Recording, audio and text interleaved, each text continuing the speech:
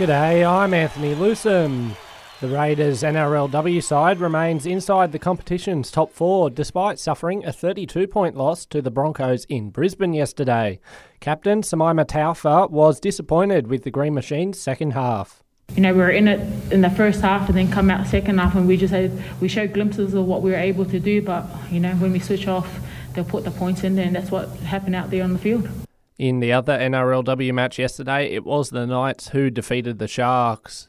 In the NRL men's competition, Newcastle have clinched their spot in the finals, but at a potential cost. Fullback Kalen Ponga suffered a shoulder injury during the Knights' 32-6 win over the Sharks at home, their 8th win on the trot. Coach Adam O'Brien with nothing but praise.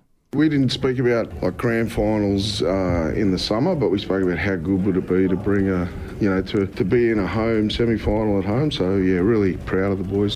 Meanwhile, in yesterday's other clash, it was the Sea Eagles who defeated the Bulldogs 42-24 in Sydney.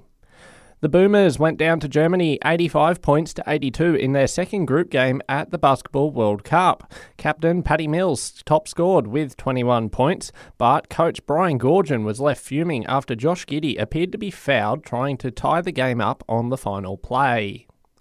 The CBR Brave have gone down 1-0 to the Melbourne Mustangs in the final of the 2023 Australian Ice Hockey League in Melbourne overnight.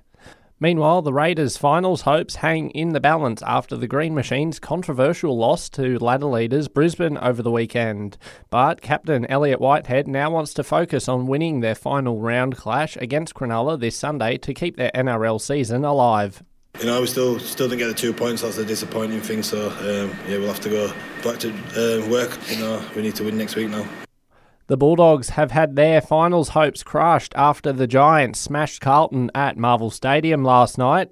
Meanwhile, Melbourne nabbed a 77-point to 56-point victory over Sydney. 40,000 fans farewelling Buddy Franklin during his lap of honour at the SCG. And it was Port Adelaide who came out on top against Richmond. The final score there, 94 points to 63. The Wallabies have lost their Rugby World Cup warm-up test in Paris. Discipline was a major issue for Eddie Jones's side, which went down 41 points to 17. Max Verstappen has survived a rain-affected Dutch Grand Prix to equal Sebastian Vettel's record of 9 F1 victories in a row. And Novak Djokovic will begin his quest for a 24th Grand Slam title when the US Open begins later tonight. That's the latest from the Sport Report team. Join us again tomorrow morning for more sports news headlines.